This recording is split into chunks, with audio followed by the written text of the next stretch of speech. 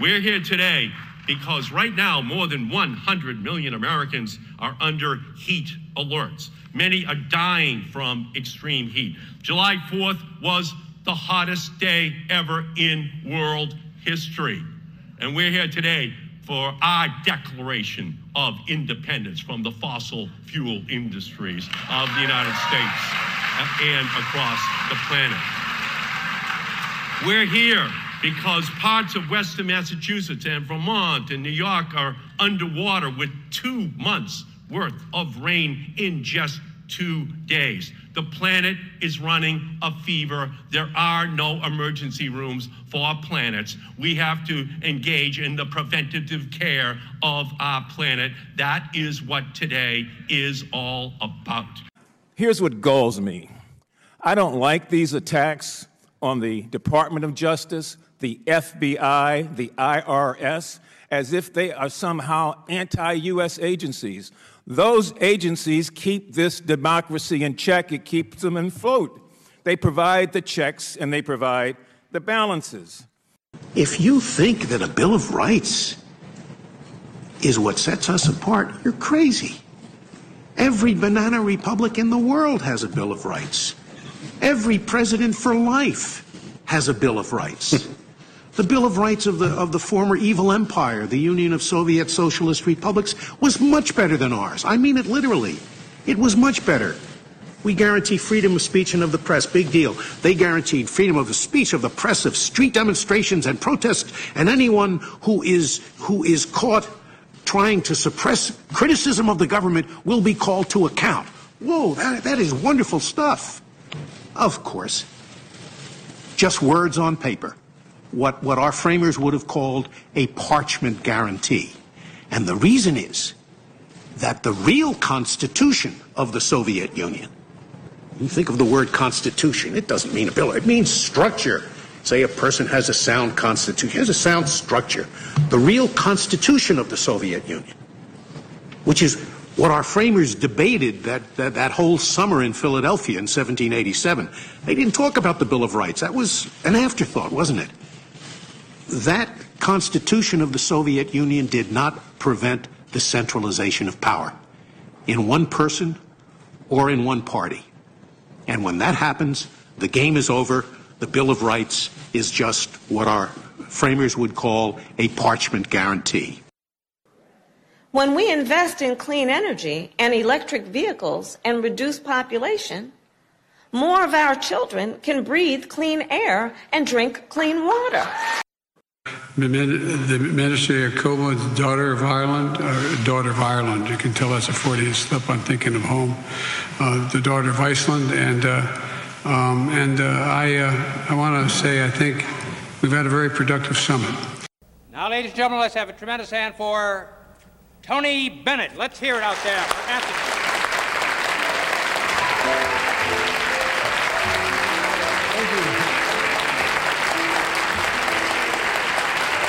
Thank you.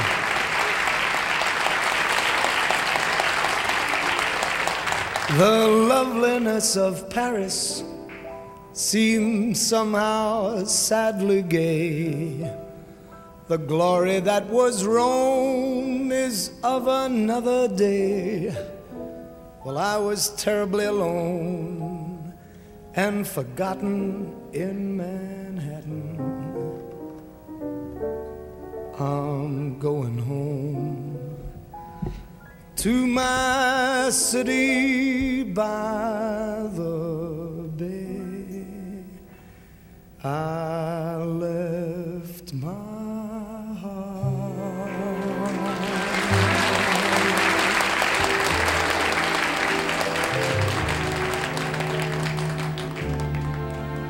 in San Francisco. High on a hill,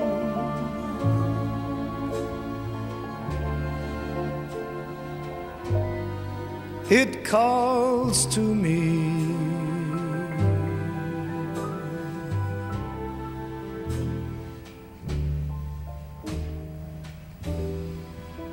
To be where little cable cars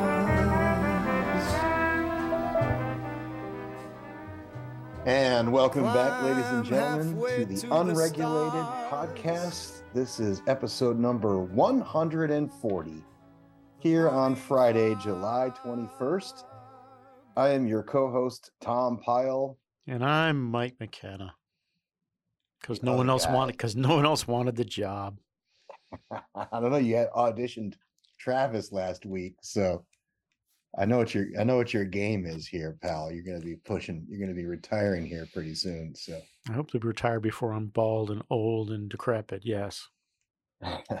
All right. Well, I'll start with the last clip. We lost a great one yesterday.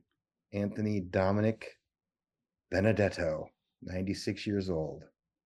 Yeah. Died where he was born in New York City. Yeah. I don't know if you know this, but I actually knew him. I did not know this. He and my dad grew up in Astoria together.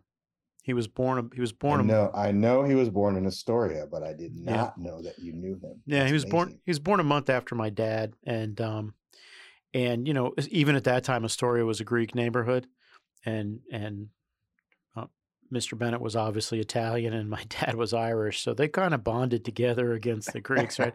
They were altar boys together at Our Lady of Mount Carmel, right, which is a big parish on the edge of Astoria. Yeah. You know, it was. I don't want to say it was not uncommon. It wasn't rare. 3 or 4 times a year, he'd poke his head into my grandparents, and you know, we'd all be there on a Sunday, and because his parents lived in Astoria till fairly late in their lives. So I'm sorry about that. You know, and well, like I said, he was. Well, let me throw a little bit of background in just real quick. Other than that, and that's cool. His quote recently.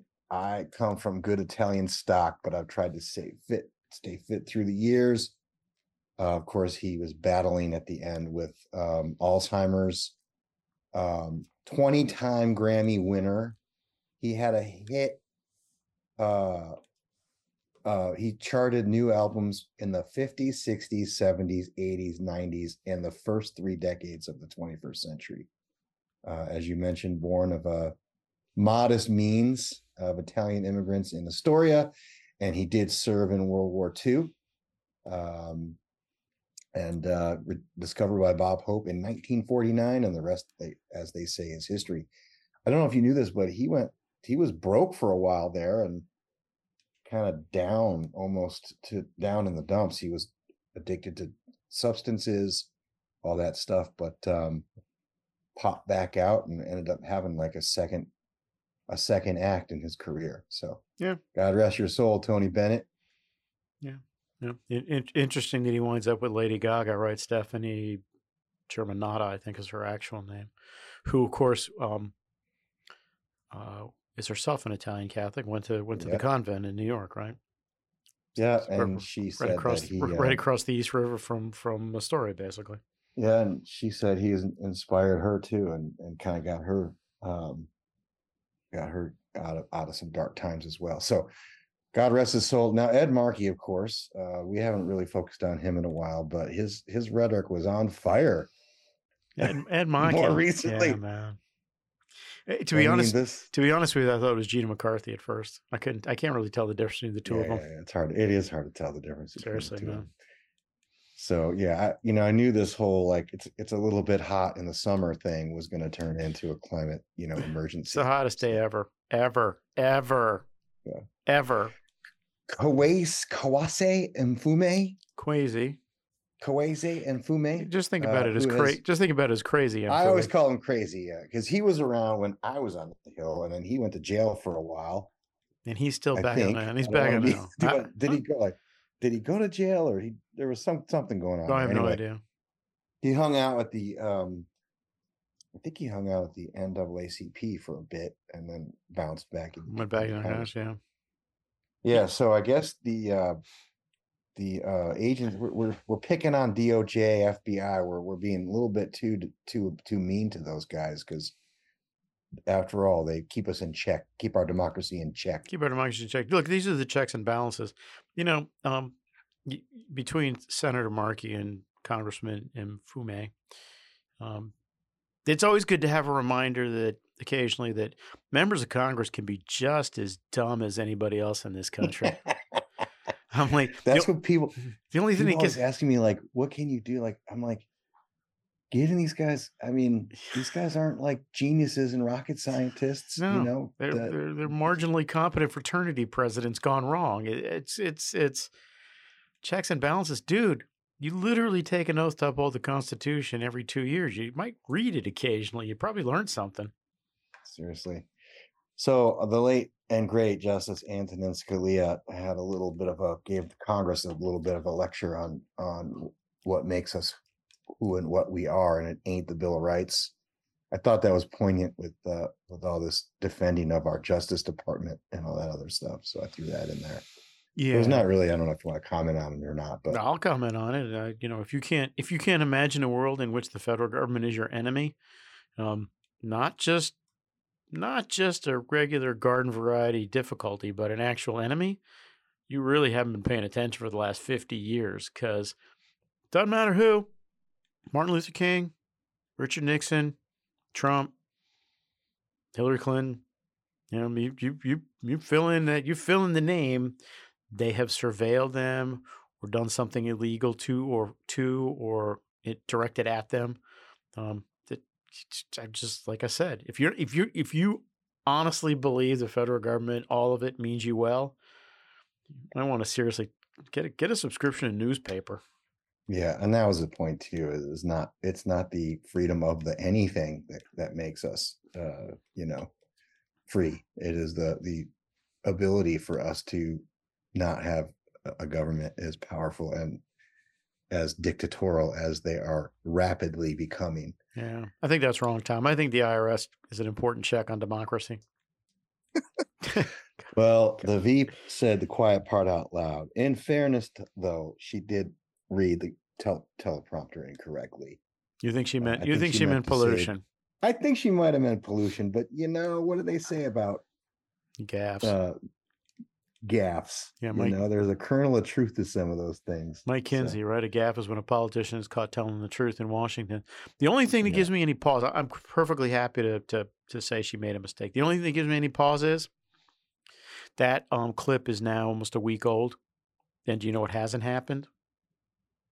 There's been no statement. She's said nothing about, hey, I misspoke. I read the teleprompter wrong. No press person has gone out to correct the record. It's just sitting out there. No, well, they did in the White House. Yeah, they crossed out. They crossed it out and wrote pollution in parens. Yeah, right? That's not a statement. But you're right. No, because they're not going to. I get what you're saying. If they actually said anything more, then they would get backlash from their constituency. Yeah. And by the way, this was going to be the announcements, but thank you for. I made that very point in a similar point in the speech I gave this week in Flagstaff.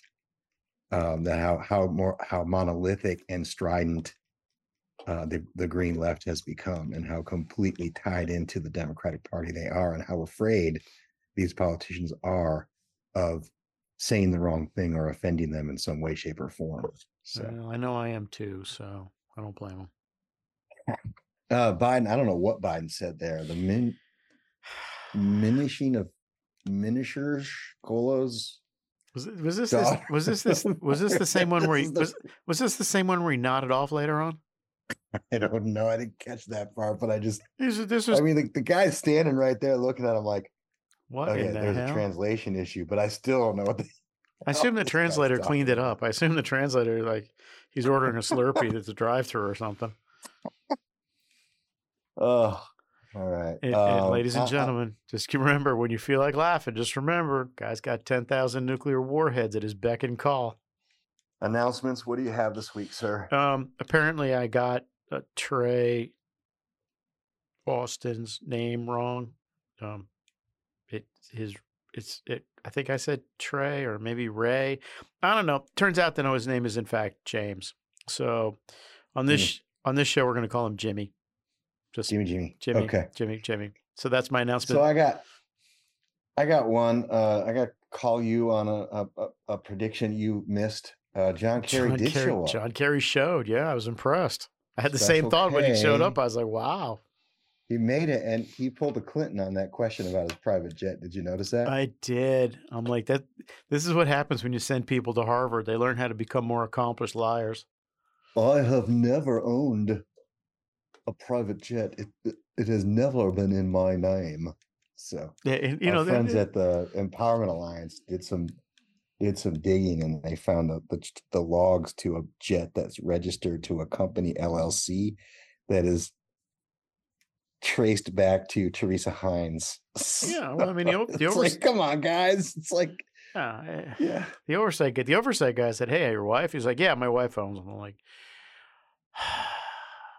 again, there's good and ample reason why people don't trust the government. It's this kind of it's both the garden variety stuff like this, and it's the big stuff. You're just like, dude, come on, what's wrong with you people? Why can't we get a straight answer from anybody? I did notice a long exchange between him and who's Freedom Caucus? Perry. Scott Perry. He did a great job. Called him a grifter, and it was an interesting exchange. What I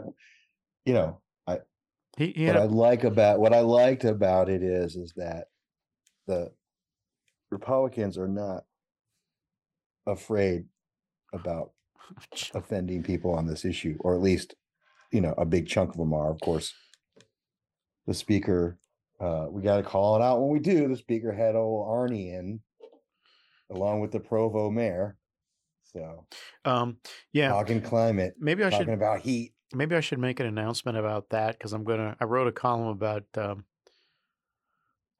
Kevin Cramer's love affair with the carbon border adjustment tax, which we're now going to call the Cramer energy tax. I want to thank Myron Ebel for giving me that. So I wrote a column on that because, one of my friends, a former Trump official, said, "It's a great bill." He tweeted out, "It's a great bill." I'm like, "It's a piece of junk. It's regressive. It's going to lead right to a carbon tax." He's like, "Senator Cramer would never be in favor of such a thing." I'm like, "Yeah, well, he is. So, dummy, maybe you should pay attention to the facts at hand." In a contemporaneous Twitter little back and forth, I pointed out that the former mayor of Provo was in fact a Democrat. I said the Democratic mayor of Provo. His communications guy came right back and said, "Hey, the mayor of Provo is a nonpartisan office." I'm like, that's why people can't stand Hill weenies, because you didn't actually address the question. You're like, no, it's a nonpartisan thing. Is the guy a Democrat or not? So I asked, is the guy a Democrat? Has he been a county chairman for the Democratic Party in Utah? I got no response. What I got later on was he tweeted out a note that said, "This was all addressed in a newspaper story like 5 years ago." And so I read the newspaper story 5 years ago. It addressed none of it. So I'm going to write a column about that too. Oh boy. I've just had it with these people. This pen you've got has just created a monster. I've had it with you. I mean, you know what? Just be whoever you're going to be. You're going to be in favor of a carbon tax, sack up and be in favor of a carbon tax. If your boss is a former Democrat, just say, "Hey, he's a former Democrat." Everybody makes mistakes. Reagan was a former Democrat. I'm a former Democrat. It's okay. But buck up and own it. I've never been a former Democrat, but I'm vastly quickly becoming a former Republican at this point. Seriously. All right, so I got one more announcement. Wait on me. I'm very excited. Tomorrow we start our Colorado River journey with the family, our last hurrah for the summer.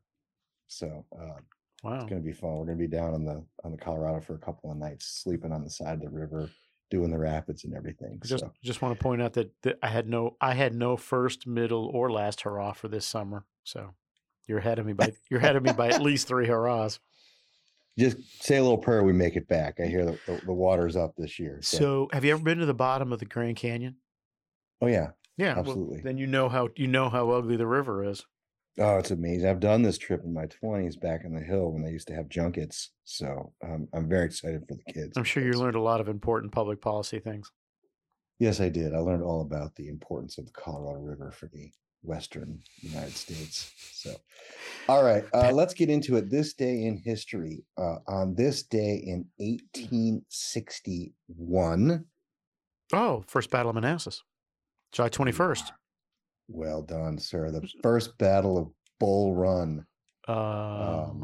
Yeah. A large Union force under General Irvin McDowell is routed by a Confederate army under General Pierre G.T. Beauregard. Gustave Toussaint is what the GET stand for.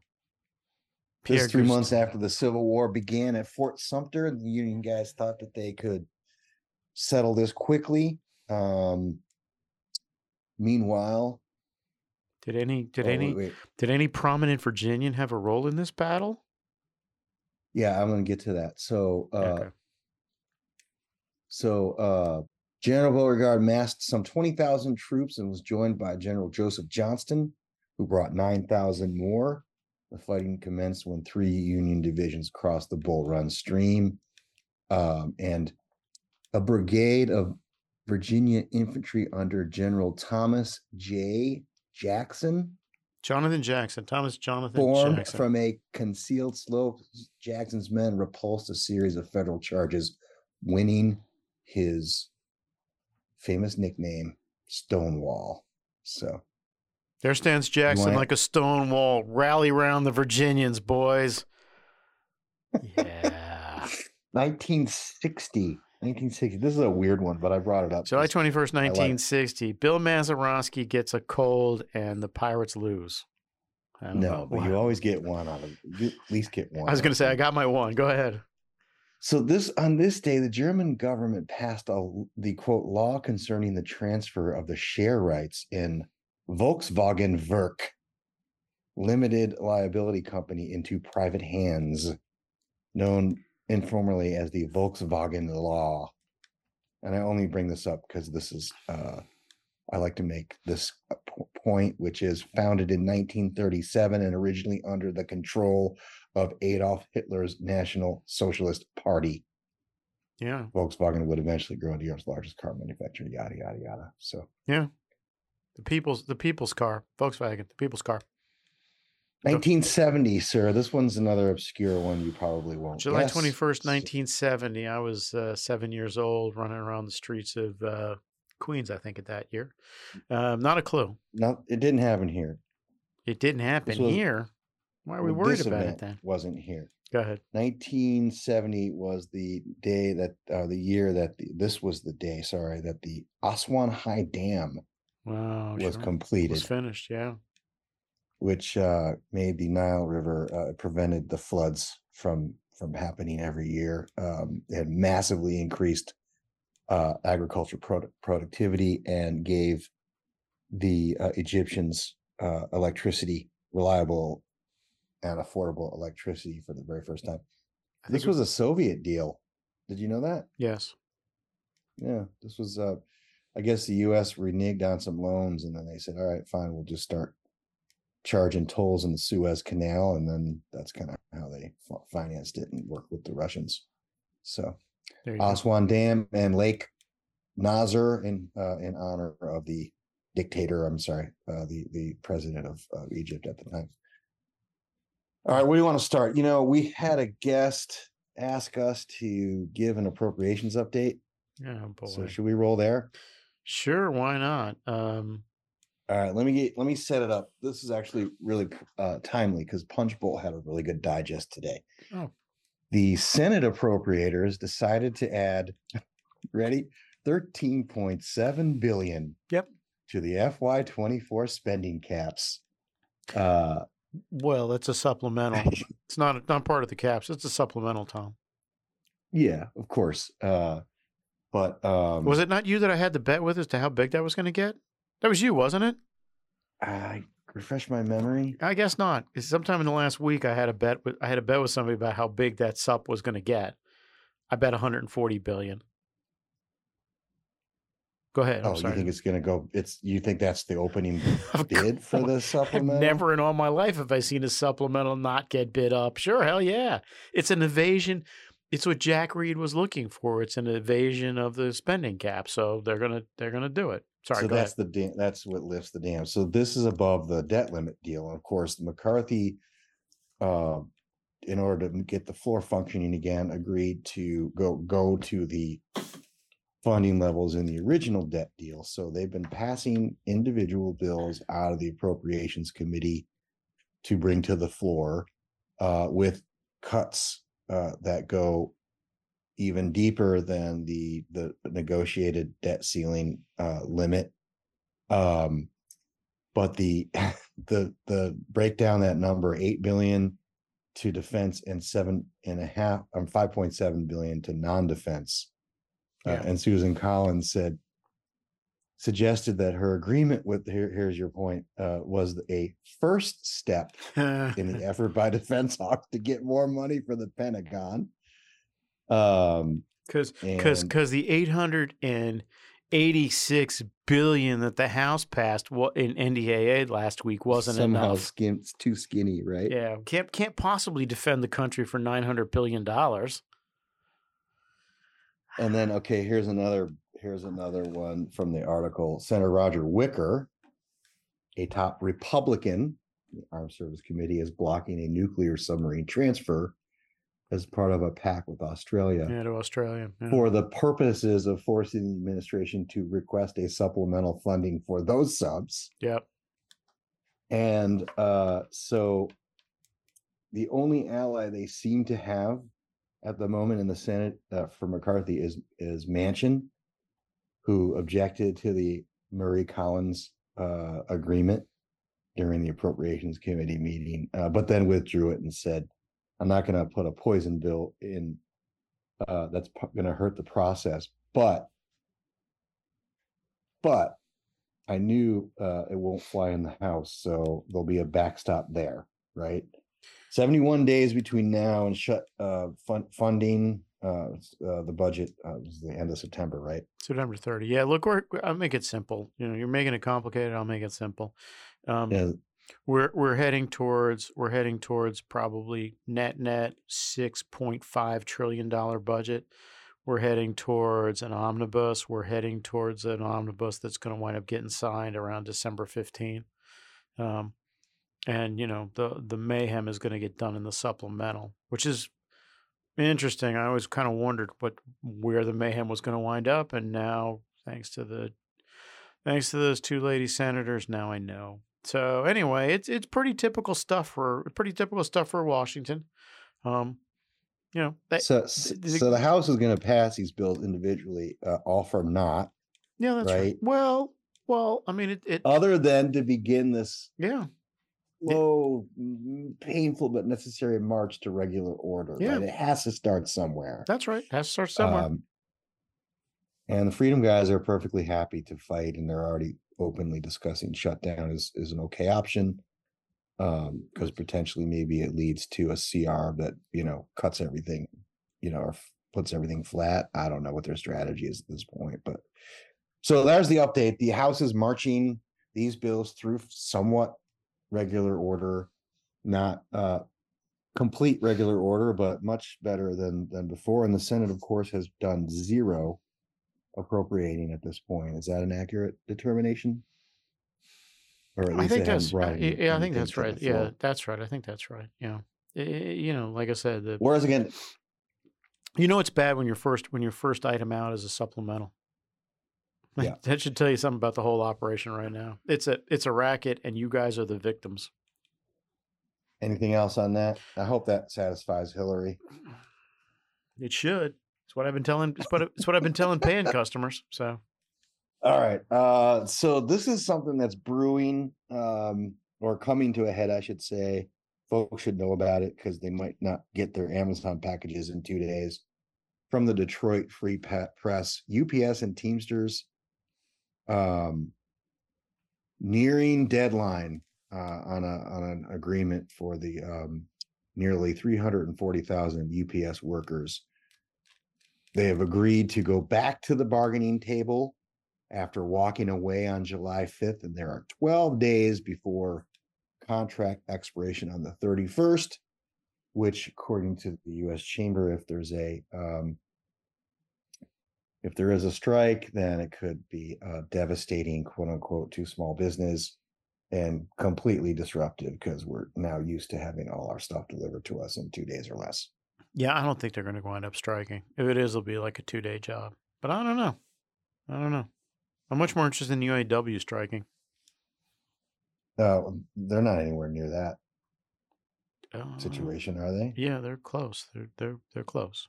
They're close Oh, enough. okay. They're close enough that the White House has appointed a coordinator to make sure they don't, Gene Sperling. So, Oh, good. Gene's back.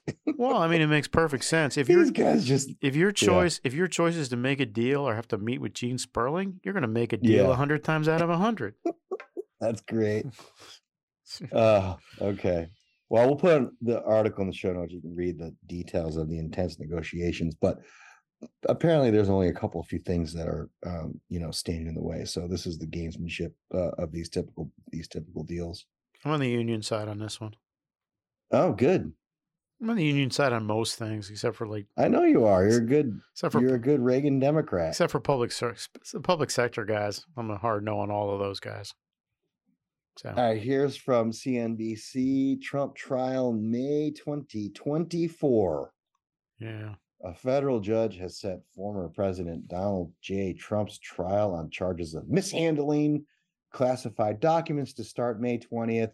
Trump's lawyers argued the case should not head to trial until after the November presidential election, due in part to his status as a candidate.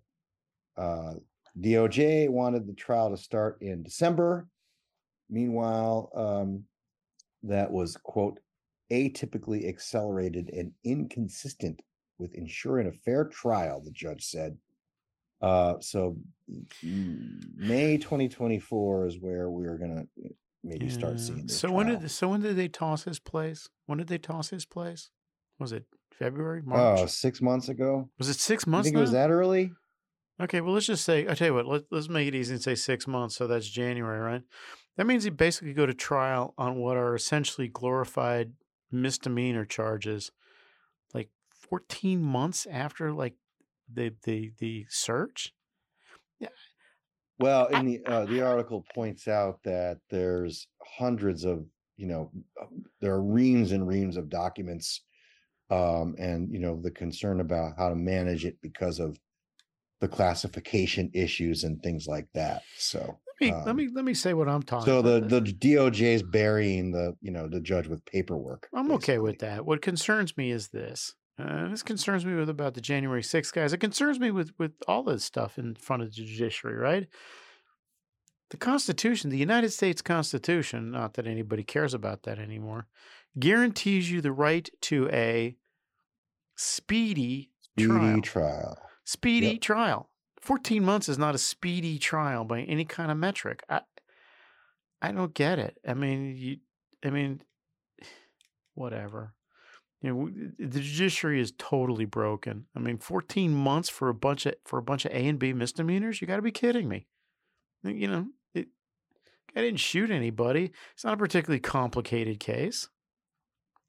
Whatever. I'm in a really cranky mood today. Go ahead. I hear you, man. We'll wrap this up quickly. Speedy trial. Anyway. Speedy trial. What the hell? How complicated is that? I want to hear from all my lawyer friends, how this squares up with the requirements for a speedy trial. All right. I want to, unless you got any more on this. No. Update our listeners on the new indictments coming. Oh, yeah. Which one is this now? This is J6 stuff, right? Oh, yeah. I mean, the boss basically front ran he's expecting to be indicted on something, right? I'm not sure what exactly.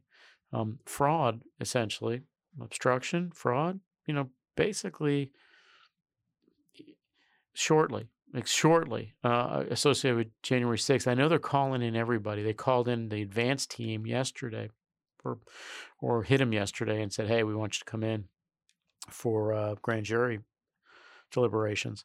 We're kind of a parlor game here in town as who was called and who wasn't, right?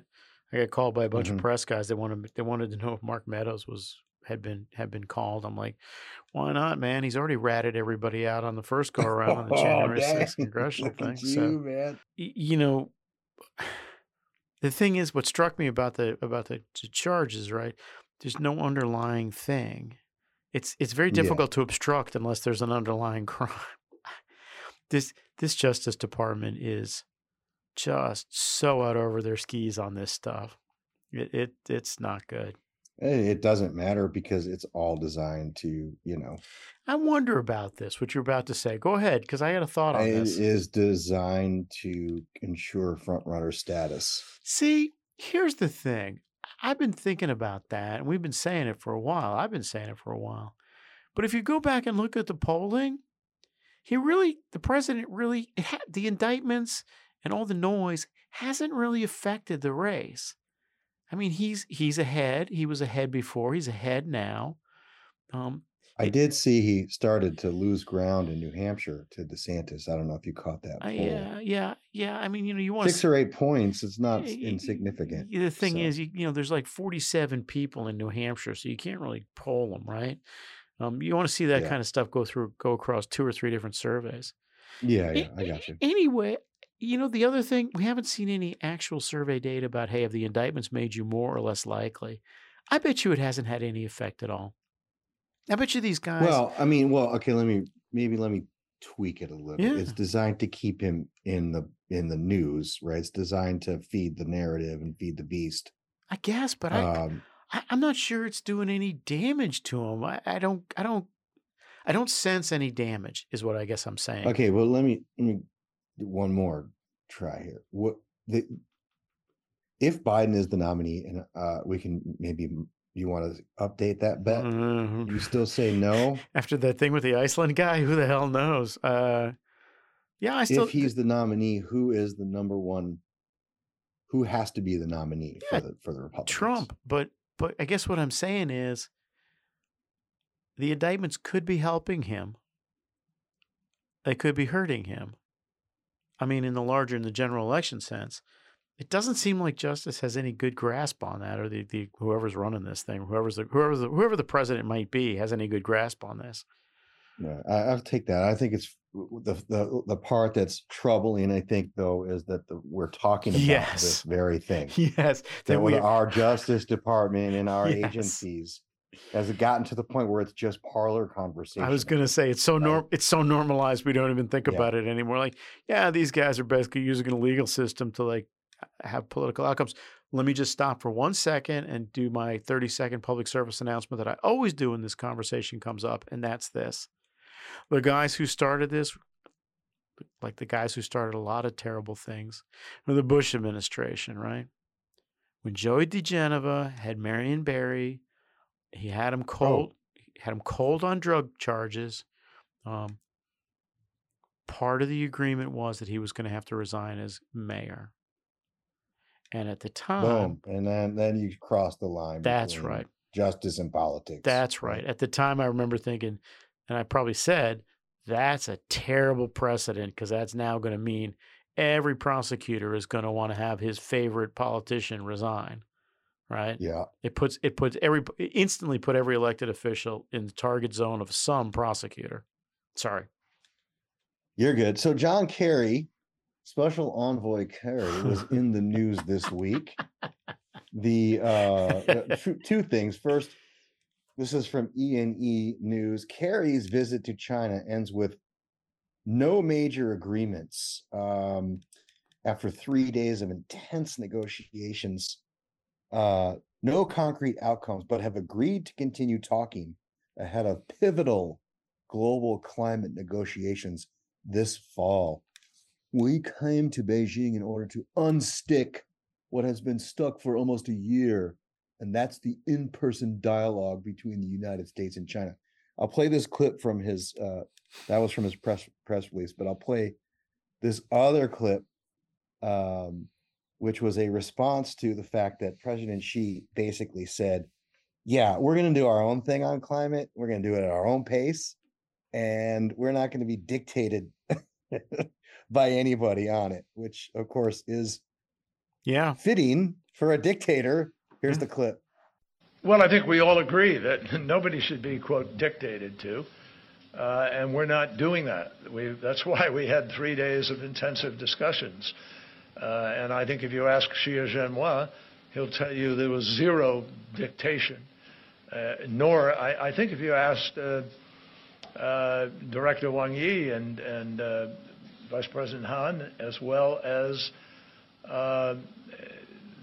any of the interlocutors we were talking to, they would tell you that there was no dictation here. There was a clear exchange of ideas. If anything is dictating, it is the science. All of us should be informed by and compelled by the level of the science that is coming back at a more rapid rate by the day. There can't be too many clips of John Kerry. That's why I played that. It's just, I agree. It's just good, and I need to work on the accent a little bit. It's not quite good, but not quite there. The only I've sort of, in a lot of my impersonations, I try to go for the real thing, but with him, I just need that Thurston Howell.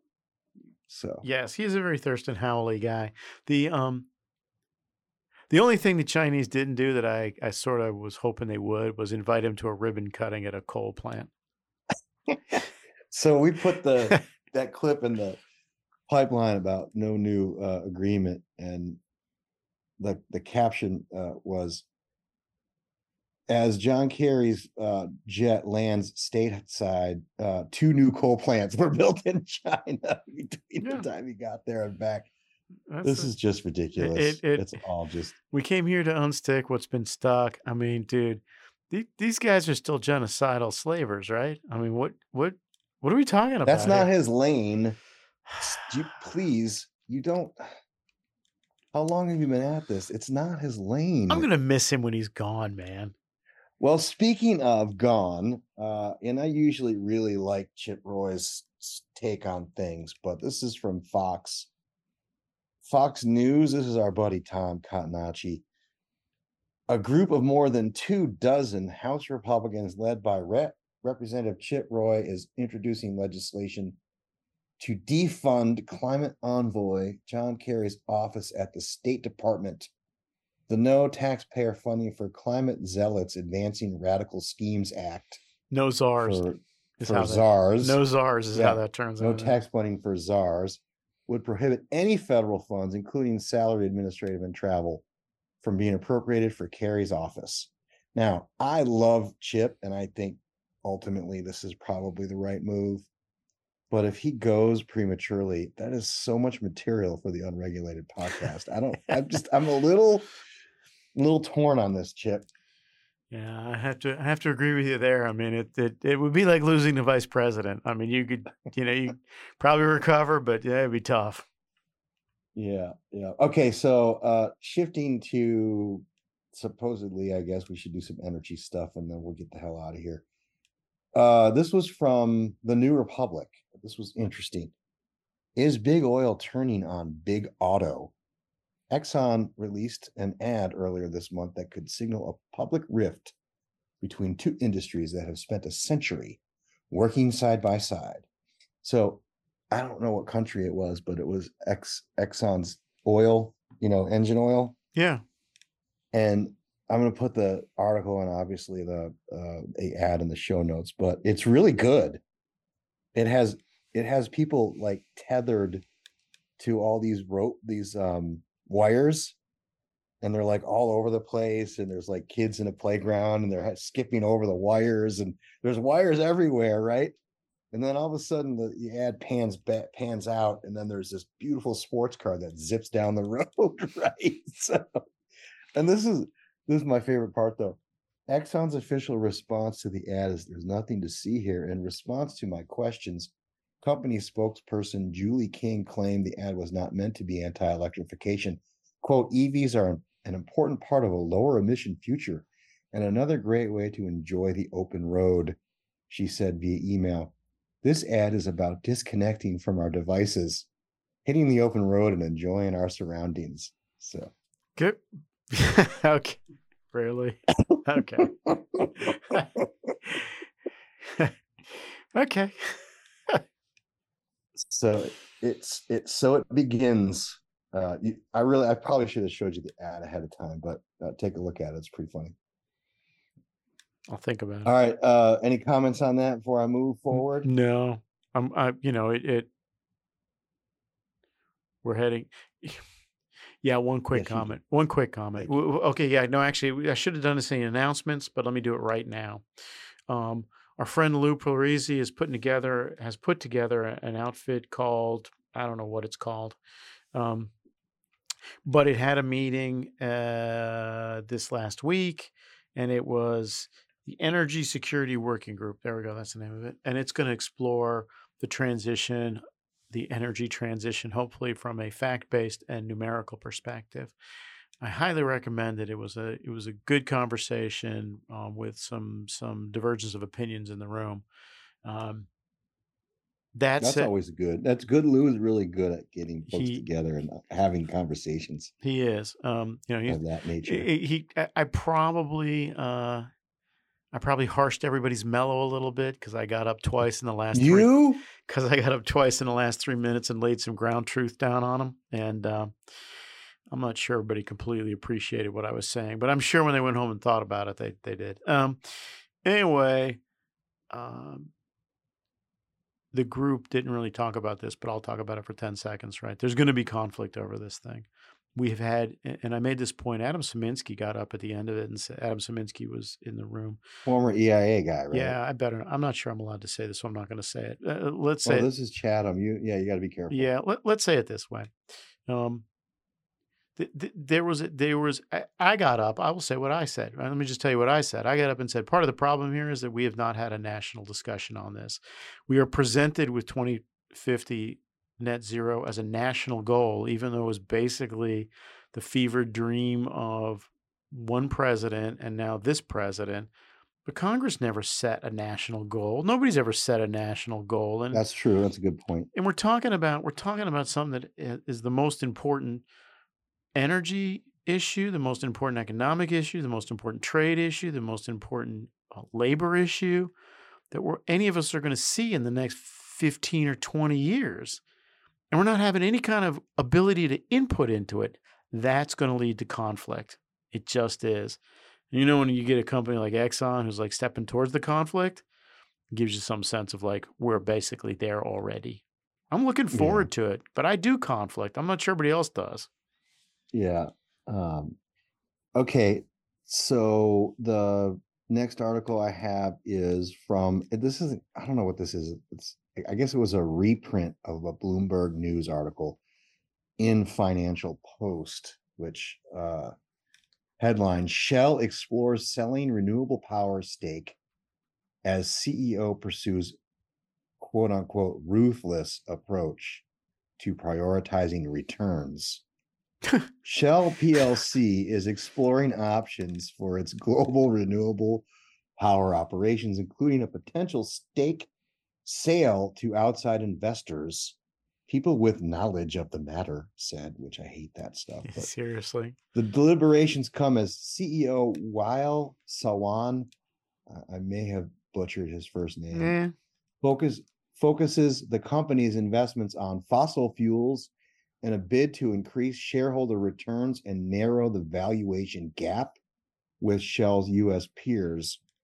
Shell's renewable power business has come under pressure as Sawan pursues what he's called a ruthless approach to prioritizing returns, meaning the unit has to generate profits in addition to cutting the company's carbon footprint. While Sawan said he will continue to invest in renewable power, he's vowed to be more selective and only pursue projects that create sufficient value. And this is the kicker, because this is not just a statement. As Shell's approach to green power has shifted at the top, some executives in the business have departed. Renewable power boss Thomas Brostrom quit to pursue another job, and Shell's UK head of offshore wind, Melissa Reed, also left the company. So the Dutch company is starting to flex a little bit here on fossil, getting bullish again, huh? Yeah, I'm creeping towards being optimistic because you're starting to get it from some of the automakers, you're starting to get it from some of the oil companies. You know what the telltale sign will be, in my opinion? Yeah, what? If one of these people decide that they like us again and give us a little bit of money. Seriously. Anyway. It'll happen. We'll see. It's gonna be one of those things. Anyway. So you think this is going to grow? Yes. Yeah, like what are they going to try to thread the needle here, or are we moving back towards hey, we're in the fossil business and it's important?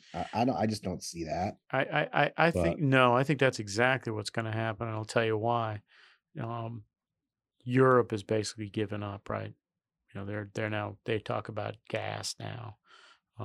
They talk about coal. You know, I mean, they don't get me wrong, they're still going to, hey, yeah, solar and wind, but they really, really, really are battening down the hatches on gas and coal.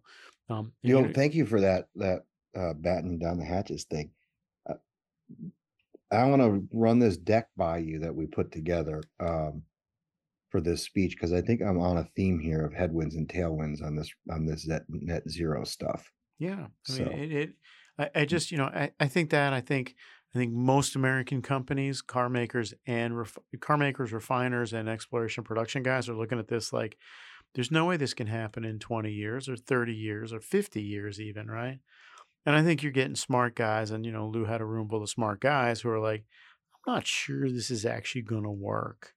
And, you know, they're starting to think about numbers around how it may not work, right? Yeah, you know, in 2008, let's see, coal was 50% of our generation and gas was 20. Okay. And all this talk that we've had, all this noise, here we are, 2022 numbers were 60% of our energy was generated in the United States from coal and natural gas. So yeah, obviously it inverted, but it's still 70 in 2008 when Obama, you know, started this whole deal, and it's 60 now.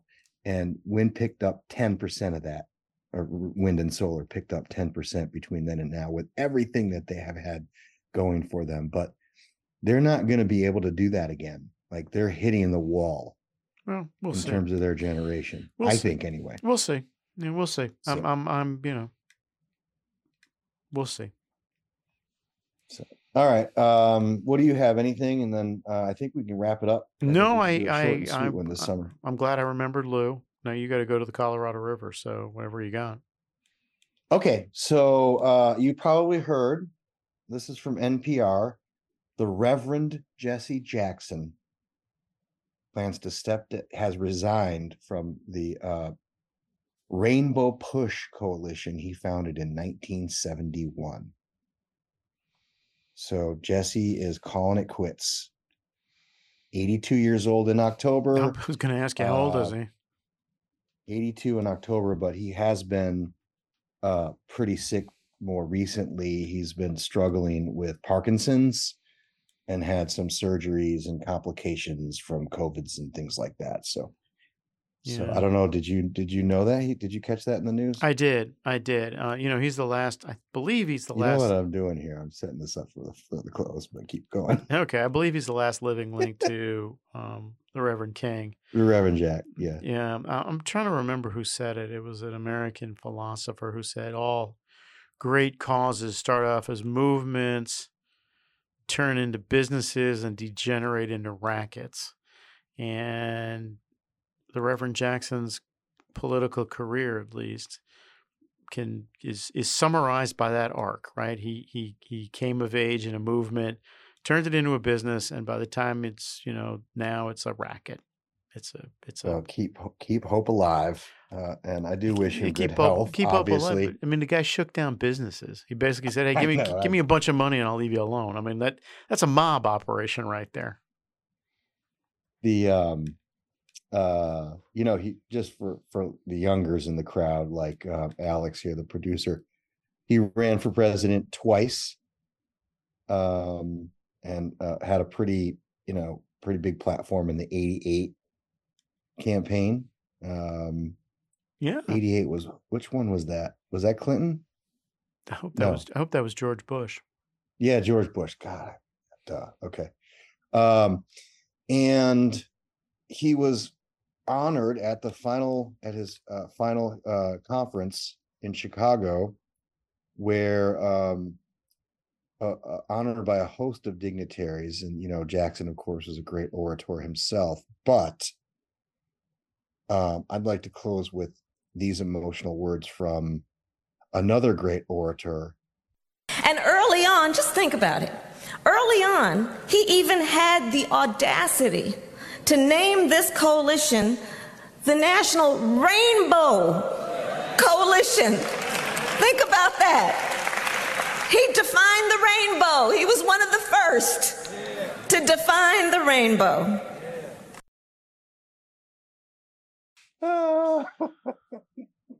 Oh boy. The bookend, I couldn't help it. It was just so. I know. You know, you should see the look on his face. You gotta watch the clip. He was like, "Lady, go back and look at some of my speeches, will you?" All right, ladies and gentlemen, that is a wrap. Hopefully, it will not be our last episode. If I make it off the river in one piece, we'll go on to 141 next week. Enjoy your weekends. Be safe out there and stay cool in the air conditioning. Enjoy. Namaste.